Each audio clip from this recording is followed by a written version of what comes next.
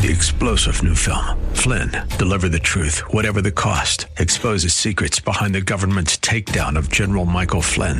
Flynn knew what the intel world had been up to. He ordered the first audit of the use of contractors. This set off alarm bells. He told the truth. He was the most dangerous person for Donald Trump to hire. They had to get rid of Flynn. Flynn, deliver the truth, whatever the cost. Available now. Watch it today. Go to salemnow.com. salemnow.com. Welcome to The Advocate with your host, Nick Phillips. And now, here's your host, Nick Phillips. Good evening, Cleveland. Nick Phillips with you with another edition of The Advocate. Tonight, we're welcoming back Kevin Brennan. He's the Communications Officer for the Cuyahoga County Board of Health.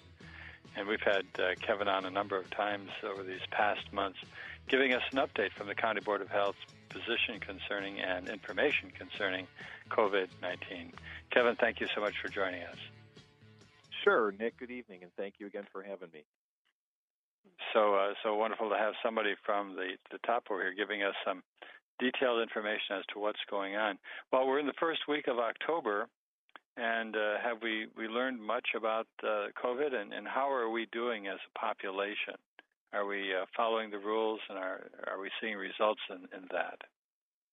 Well, we are seeing, I think, first of all, Nick, we'll talk about it maybe from a statewide view, is that we're looking better as a state when we talk about, if everybody's familiar with the Ohio Public Health Advisory System, which is the system that assigns different colors to different levels of urgency associated with COVID. And people may remember that we were a red county for several weeks, and we have moved into orange. And now I believe, if I'm correct, we're in our fifth or sixth week of orange right now. So things are, settling a little bit. Our case counts per week are going down. So we're encouraged by that. So it appears that, people are becoming a little more vigilant, and people, as anecdotally, I think we can all say we're seeing people being more attentive to wearing masks and social distancing. So we feel like we're in a better spot than we were. As I look back at my notes here, when you and I spoke in July, and we were at our peak of 919 cases for that week in the middle of July. We've come a long way since then. Last week, our case count was right around 319. So we've seen that go down by almost two-thirds here in a handful of months. So that's very encouraging. Well, we have the colder weather coming in now. The restaurants now are going to have to basically bring people in off of their patios unless they have heaters out there. And it's getting cooler already. Are we seeing any uptick related to the concept of it being cold?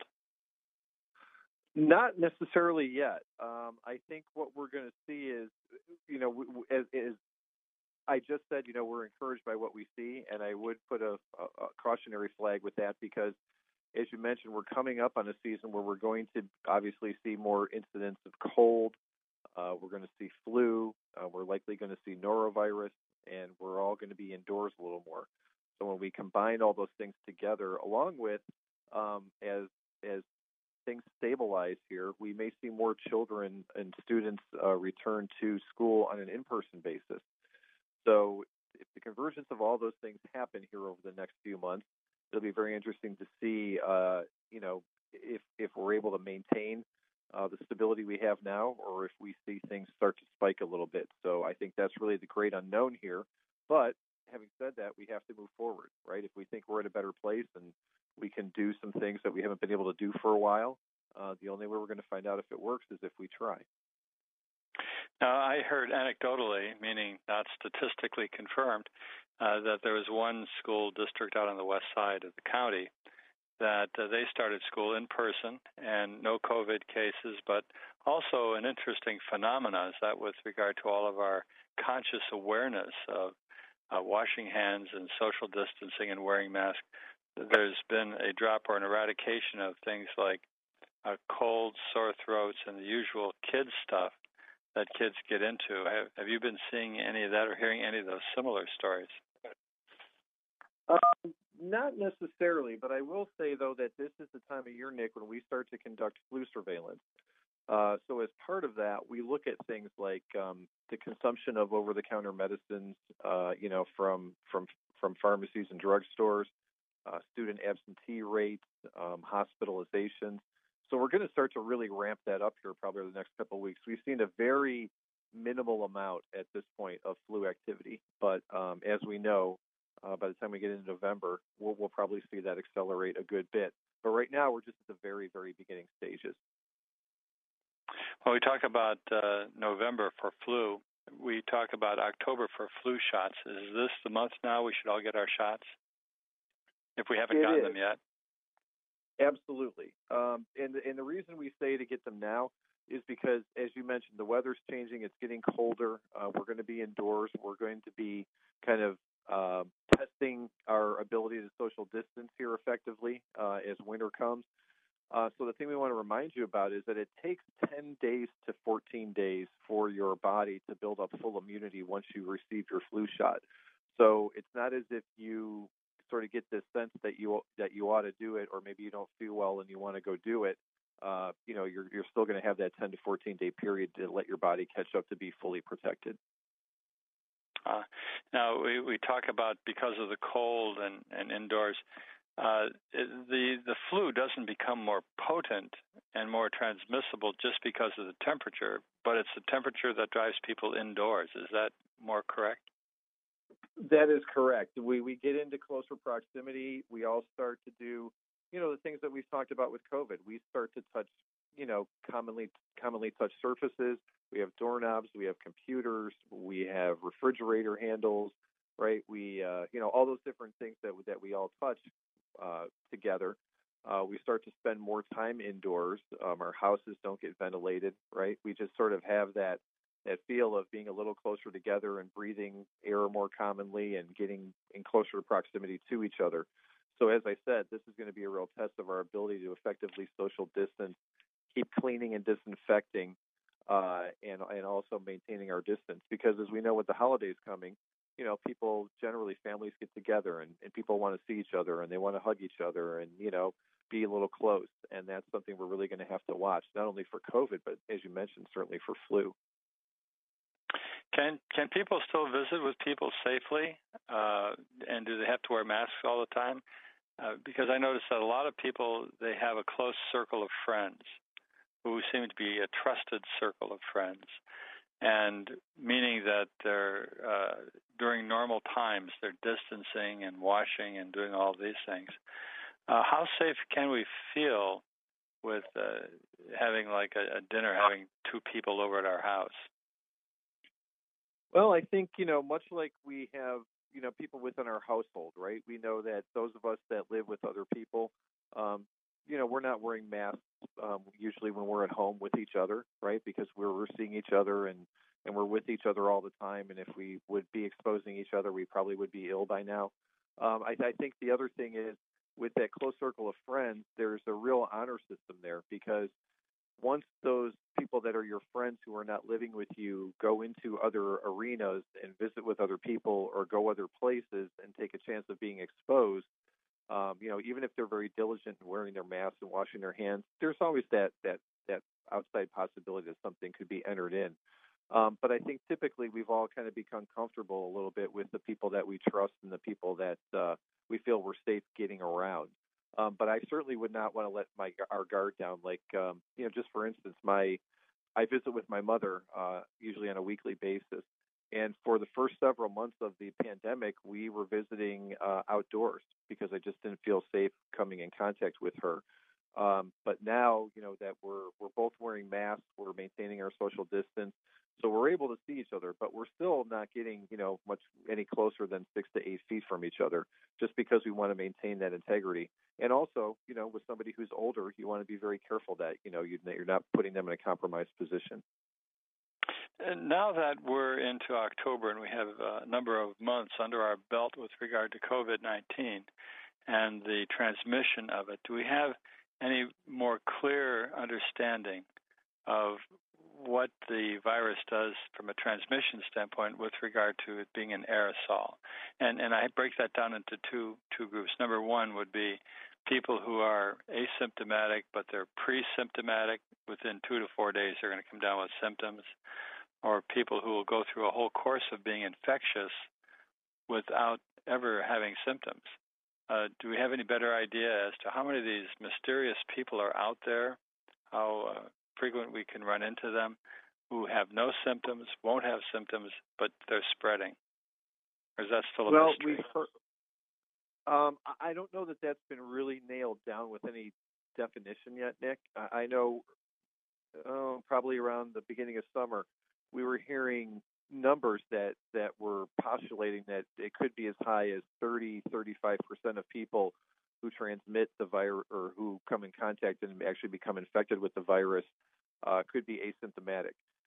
Just as a parallel, that's very similar to what we see with norovirus. It's estimated that between 30 and 40% of people who contract norovirus could be asymptomatic. But that, I haven't seen anything that really has followed that up and brought clear definition to that. So I know that was, I don't want to call that speculation at that point. I think that was a supposition at that point, but I don't know that we've really found that to be, something that's been proven. But just in the principles of public health, when we look at this, we were very concerned with the asymptomatic people. And that's why we're still giving you the caution as to not gather in large groups, right? I mean, that's sort of the philosophy behind not having mass gatherings, is to make sure that we're not, unwittingly exposing ourselves to someone who may not even know they're ill and then unknowingly, again, transmit that to other people. Well, that's the masking and hand washing and so forth. We're talking to Kevin Brennan. He's the communications officer for the Cuyahoga County Board of Health, and we're talking about what's going on here in early October 2020 in Cuyahoga County about COVID-19. We're going to take a short break. We'll be back after these words. Don't go away. You're listening to Nick Phillips here on WHK, The Advocate. We'll be right back.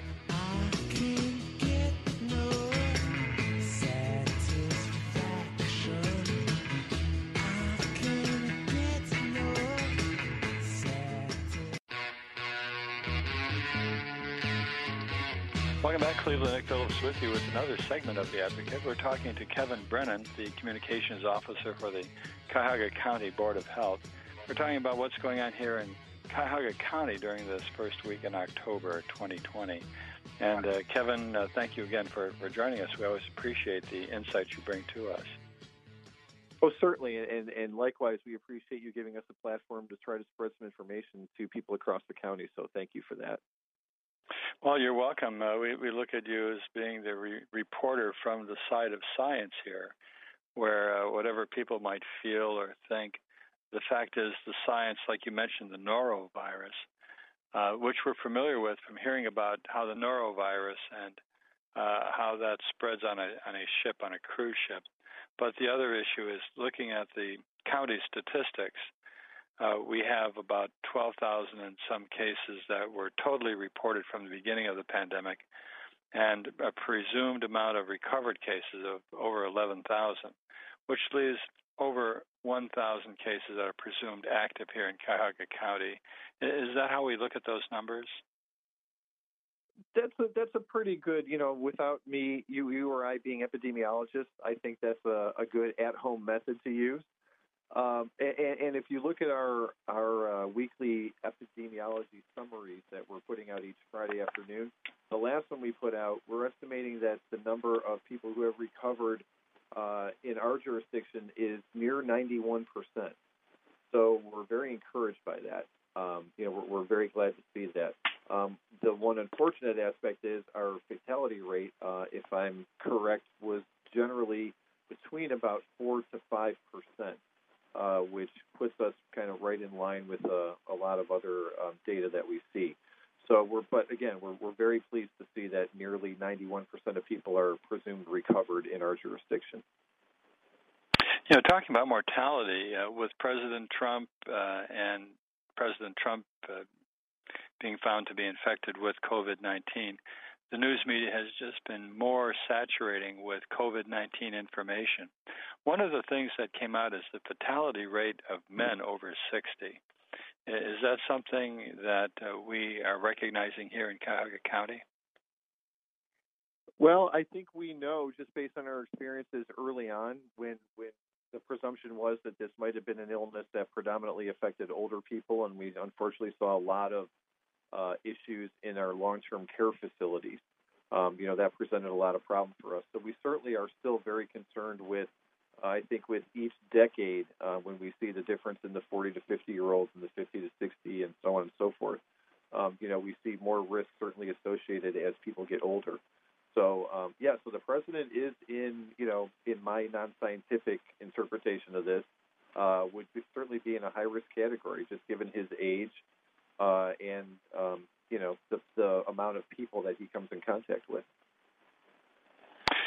So, from what I heard, though, is that the fatality rate for older men is higher than for older women, and it's still a big risk factor to worry about. So, people in those age groups should pay attention to monitoring these risks and trying to conduct themselves in such a way to minimize their contact with people who might have been infected or exposed, I would suppose. Absolutely. I think we're still in that mindset, Nick, of we want to keep our circles small, right? We don't want to resume life as typically what we would call normal. We still want to be cautious. We still want to pay very close attention, as you said, to hand washing and layering, with masking and cleaning and disinfecting. So even though, this is all going in the right direction, according to the data that we see, it is certainly not the time to relax. It's not gone yet. Well, to figure out and to monitor, and I know you guys do a lot of testing and monitoring of testing, one of the statistics we have been watching has been the percentage of positive tests. When you say test 100 people, how many of those tests are positive? And watching that go up and down, we don't want to have 20% positive, but then again, the lower we get that percentage, the better. Of the testing we're doing now here in early October, do you have a percentage of positives, you think, or a range where we're looking at positives? Well, as part of our weekly summaries, we provide a breakdown of positivity rates. What we do is we provide a rate according to the information that we receive from our local hospitals. And then we also have a new statistic that we've added in recent weeks, which we get, which shows us positivity rates in these long-term care settings, such as nursing homes or assisted living or group homes. So what we've seen from the hospital information is we have seen a decline from the end of August, where our positivity rate was at around 4%. Here at the end of September, that has been reduced to around 2.5%. Now, when we look at nursing home testing, we just have a very small window of a couple of weeks here in September, but that is also right about at 2.5% as well. So we're encouraged, again, by seeing these numbers go down. I think the thing that kind of offsets this a little bit is when we do community testing, sometimes we're seeing higher rates of positivity. When we're just having, open up a site in a community and have people come by and just get tested, sometimes those rates are near 10%. So there is certainly, that shows us that there's certainly the presence of the illness that's very viable out in the community. So we still, as I said, we want to be vigilant and, keep our guard up as much as we can. Well, that tells us, I think, just as laymen out here trying to still exist in our society, is that if we go out to a public place like a bar or a large party center and there's like a couple hundred people around, I think chances are pretty good that there's probably at least a couple of people there in that group that are infected and might be putting everybody at risk. Is that a fair assumption? Absolutely. I think I would not disagree with that at all. And I think the other thing with that, Nick, is, you don't have assurance when you go into a large group of people that people are taking the necessary precautions. I mean, very unfortunately, we saw that with the incident in Washington, D.C. last week, where a number of people became infected as a result of getting together at an event and not properly social distancing or wearing masks. So it certainly, is a very realistic situation. So again, we want to caution people. The key to this is testing, and I understand that there's talk of there being a saliva test that can be readily available, can be showing a response and a determination as to whether or not one's infected or not very quickly. And as a saliva test, they can be made available by the thousands. Have you heard anything about that, and are we close to getting those distributed to schools and hospitals and other places?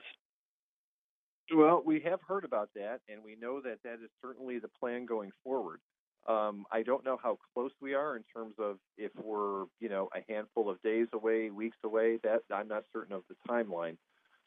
The only thing that we would have hesitation about is just the accuracy of the test, because as we've seen with some of the rapid testing, they can produce false positives at a higher rate than something like the PCR test, which is like the long swab that goes up to the top of your nose. Much like we saw with Governor DeWine, right? He had the one false positive, and then he came back and had the more in-depth PCR test, and then got the assurance that he was in fact negative. So that's the only really caveat is we just, we want to be measured in looking at these and hoping that, the accuracy of these tests can be something that we can eventually rely on. Well, this is a work in progress, and we've been keeping track of what's been happening every month with you, and we certainly appreciate you coming on board here and letting us know what's going on. We'll talk to you again next month or sooner if there's a need to get you on here and basically tell us more about what's going on. So anyway, we'd like to thank Kevin Brennan, the Communications Officer of the Cuyahoga County Board of Health, who joined us today to talk about what's going on with COVID-19 here in Cuyahoga County. Kevin, thank you so much. Absolutely, Nick, and thank you again for the opportunity. My pleasure. We're going to take a short break. You're listening to Nick Phillips here on WHK The Advocate. We'll be back after these words. Don't go away.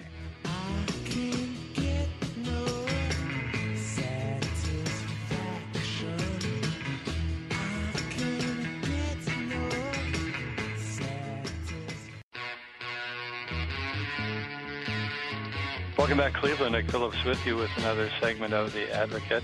We're happy to welcome back Associate Professor from Cuyahoga Community College, John Kersey, who's our expert on disinformation with computers and the Internet and all that disinformation is doing to us.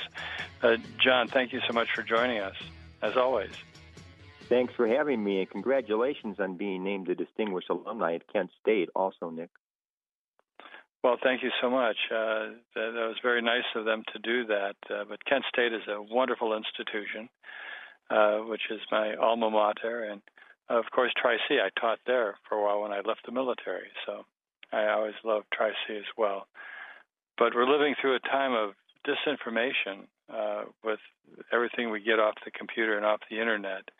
And I know you've been actually working in that area and giving us updates as far as what is going on. So at the current time, what's the latest we have from, let's say, the law enforcement side of the house and the FBI, Homeland Security, and other counterterrorism groups? What is the status of disinformation right now? Are we being bombarded with it? Are we under attack? Yes and yes, to be brief. If you look closely, the FBI is doing multiple warnings each week now about disinformation activities. Primarily, they're warning about Russia. This past week, they put out a warning about professional and association publications that would publish fake research findings or fake results that would be designed to sway public opinion in some way, shape, or form. And this is nothing new. This has been going on for a long time. Under the former Soviet Union, they did similar types of things. Some East German research publication would put out something that basically was nothing more than part of a Soviet Union disinformation campaign. But the FBI has taken it upon itself to try to warn people more about those types of activities right now. There's also a lot of disinformation stemming from the People's Republic of China. People that we know are basically putting out inauthentic information about COVID-19 and about the presidential election. One thing I will say is that Facebook and Twitter have been stepping up when they're able to identify, they call them inauthentic accounts or accounts that they realize are kind of phony. They're taking them down. So that's good. But the situation was bad to begin with. And then with the president going into the hospital with COVID-19, there's been a whole new set of disinformation. But we can talk about that later. We can. Are there some things that are being said about COVID now that the mainstream sort of is picking up on that we think is really disinformation coming from China or some other country? Well, yes.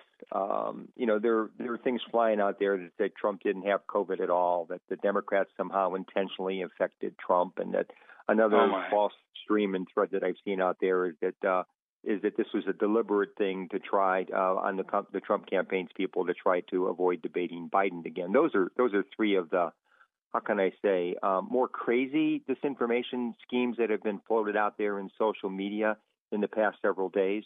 And there are others, but those are probably the ones that are getting the most traction.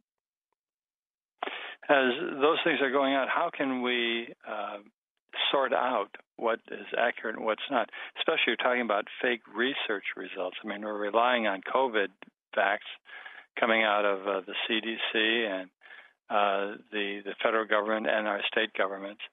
Are those being essentially contaminated by bad, fake information? Nick, you just hit on a key point.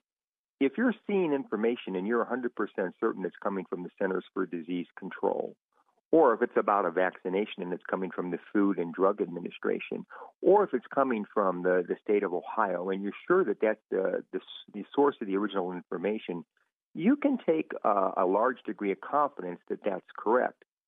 Here's what happens, and I would encourage the Advocates listeners to go to a website called Spot the Troll, SPOTTHETROLL.org, and just go through a quick quiz, because the purpose of it is to make it apparent to all of us how easily somebody that we think is a friend of ours could try to misinform us or disinform us or put bad information into social media feeds. We've talked on the show about how this has happened, how 3 or 4 years ago, the Russians had put groups together in Texas that had more than 500,000 followers that set up a demonstration and counter-demonstration against each other, same day, same time, same place, all made up, all coming out of Russia, not coming out of the United States. So the whole purpose, in my mind, is educate yourself, consumer. Be aware that if somebody's trying to feed you a line, so to speak, you can track it back and try to figure out if it's accurate or not. I know in the past I've mentioned sheep. Look at the source of the information, look at the history of that source, and ask yourself, does that source have an agenda?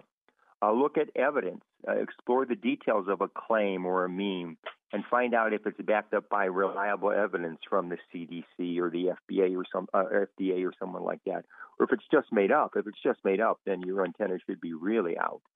I always say look at emotions, too. Does the source rely on emotions to try to make a point? And if it does, then that probably means you should, especially if it's trying to make a sensational point, I'd be really worried of it. Yep.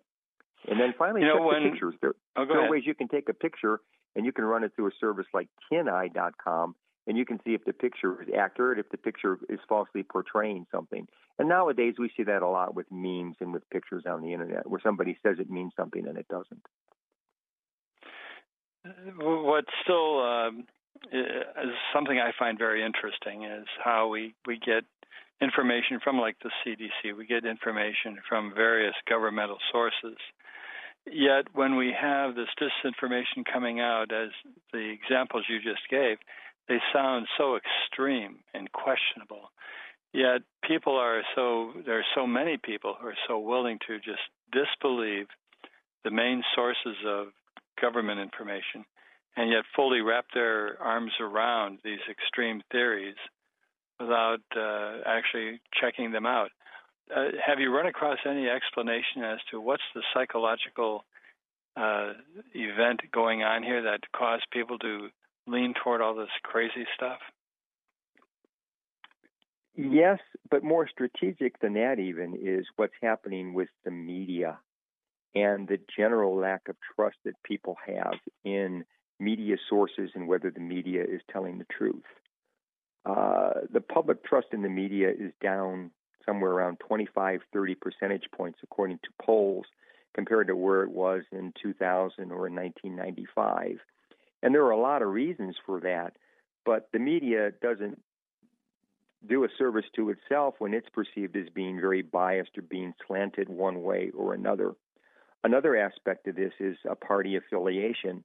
There is a gap that's never been greater in our country between people who say they're Democrats and how much of the media they believe and people who say that they're Republicans, and how little of what's news in the media that they believe. So those two factors kind of play into this willingness to accept, I'll say, alternative information on social media primarily, or shared. There are people now sharing tens of millions of videos every day on private systems. Like instant messaging to instant messaging. Somebody puts out a video, and bam, it goes all over the place. Plandemic is an example. That one this summer about COVID-19, and again, it was a false video. It was actually something that was done to try to promote a book that the person who was featured on the video did. But tens of millions of people saw that.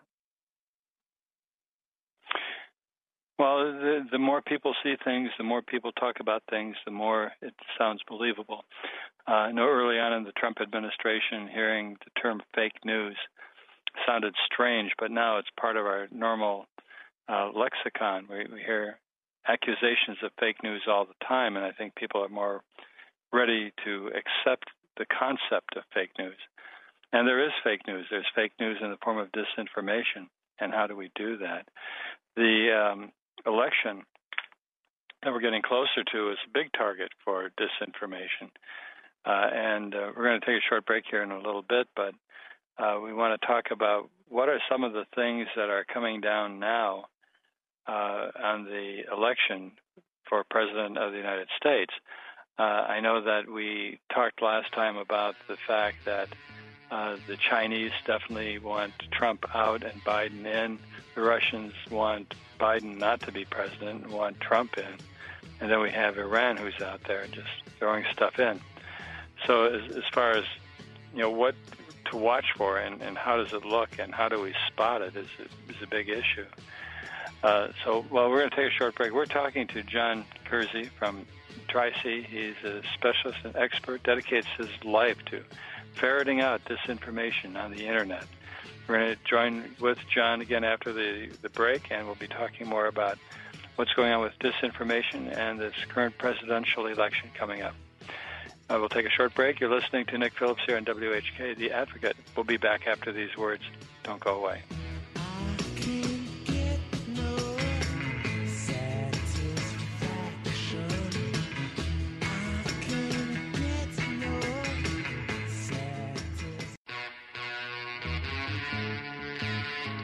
Welcome back, Cleveland. Nick Phillips with you with our final segment of The Advocate for tonight. We're talking to John Kersey from Tri-C, expert, and talking about disinformation and what's going on in the Internet world and the world of emails and Twitter and Facebook and so on.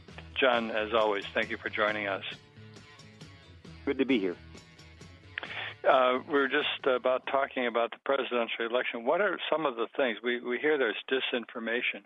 Are there any examples of what's disinformation going on? I think you mentioned in the last segment that President Trump did not have COVID. That's a story coming from somewhere. Can we tell what country is generating that? That is probably coming from Russia, though we're not 100% sure at this point. There are more, how can I say this, contention strands of disinformation floating out there than one could even imagine in terms of what's happening with the 2020 election campaign. And one of the contributing factors, which again is more up your alley, is the president's appointment of Amy Coney Barrett to be a next justice of the Supreme Court. So there's all types of, how can I say this, phony news or less than accurate news that's being circulated about her background, her credentials, and all of that. On top of that, we have the normal election type of things that are going on, and there's all kind of phony news around that. And then the third thing that's happening is a bunch of documents are being declassified, being revealed, going back to the 2016 campaign and what really was going on with respect to Hillary Clinton's campaign in Russia, which in my mind might actually be a disinformation campaign within a disinformation campaign. Right. But I do want to remind people that the definition of disinformation is manufactured information that is deliberately created and spread with the intent to cause harm or to cause you to think differently about something. So let me give you an example, because both sides do this. Biden made a campaign stop. By the way, when we say misinformation, we're actually talking about people consciously lying. They're correct. Knowingly circulating false information with the intent to defraud and trick. Deliberately. Yeah, deliberately. There's been all kind of things about whether Biden's using a teleprompter, for example. And, people who have been there, who've seen him doing answers to questions are saying he did not use a teleprompter, but yet you're seeing video that's popping up that's saying that he did. So that's just a real small example. The one I think is really fascinating to me right now is what's happening at the top level, where the Director of National Intelligence is now declassifying and revealing documents that go back to 2016. And it seems to indicate that the Russians discovered that the Clinton campaign was trying to basically run some form of disinformation, claiming that Trump was colluding with the Russians. And the reason why this is so significant is it's quite plausible that the Russians took advantage of that.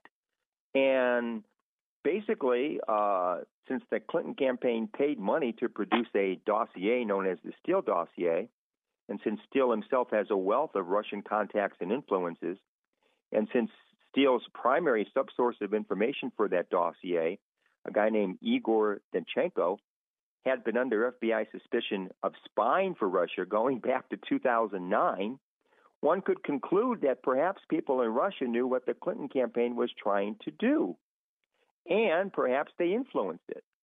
But we don't know that yet for sure. We're taping before Sunday, and more information is going to be coming out over the next few days. Mm-hmm. But as this information gets declassified and opening, I think we're going to get a greater glimpse in terms of what might have been happening if there was a disinformation campaign within a disinformation campaign, so to speak, in the summer and fall of 2016. And it's going to be fascinating to see what comes out of that.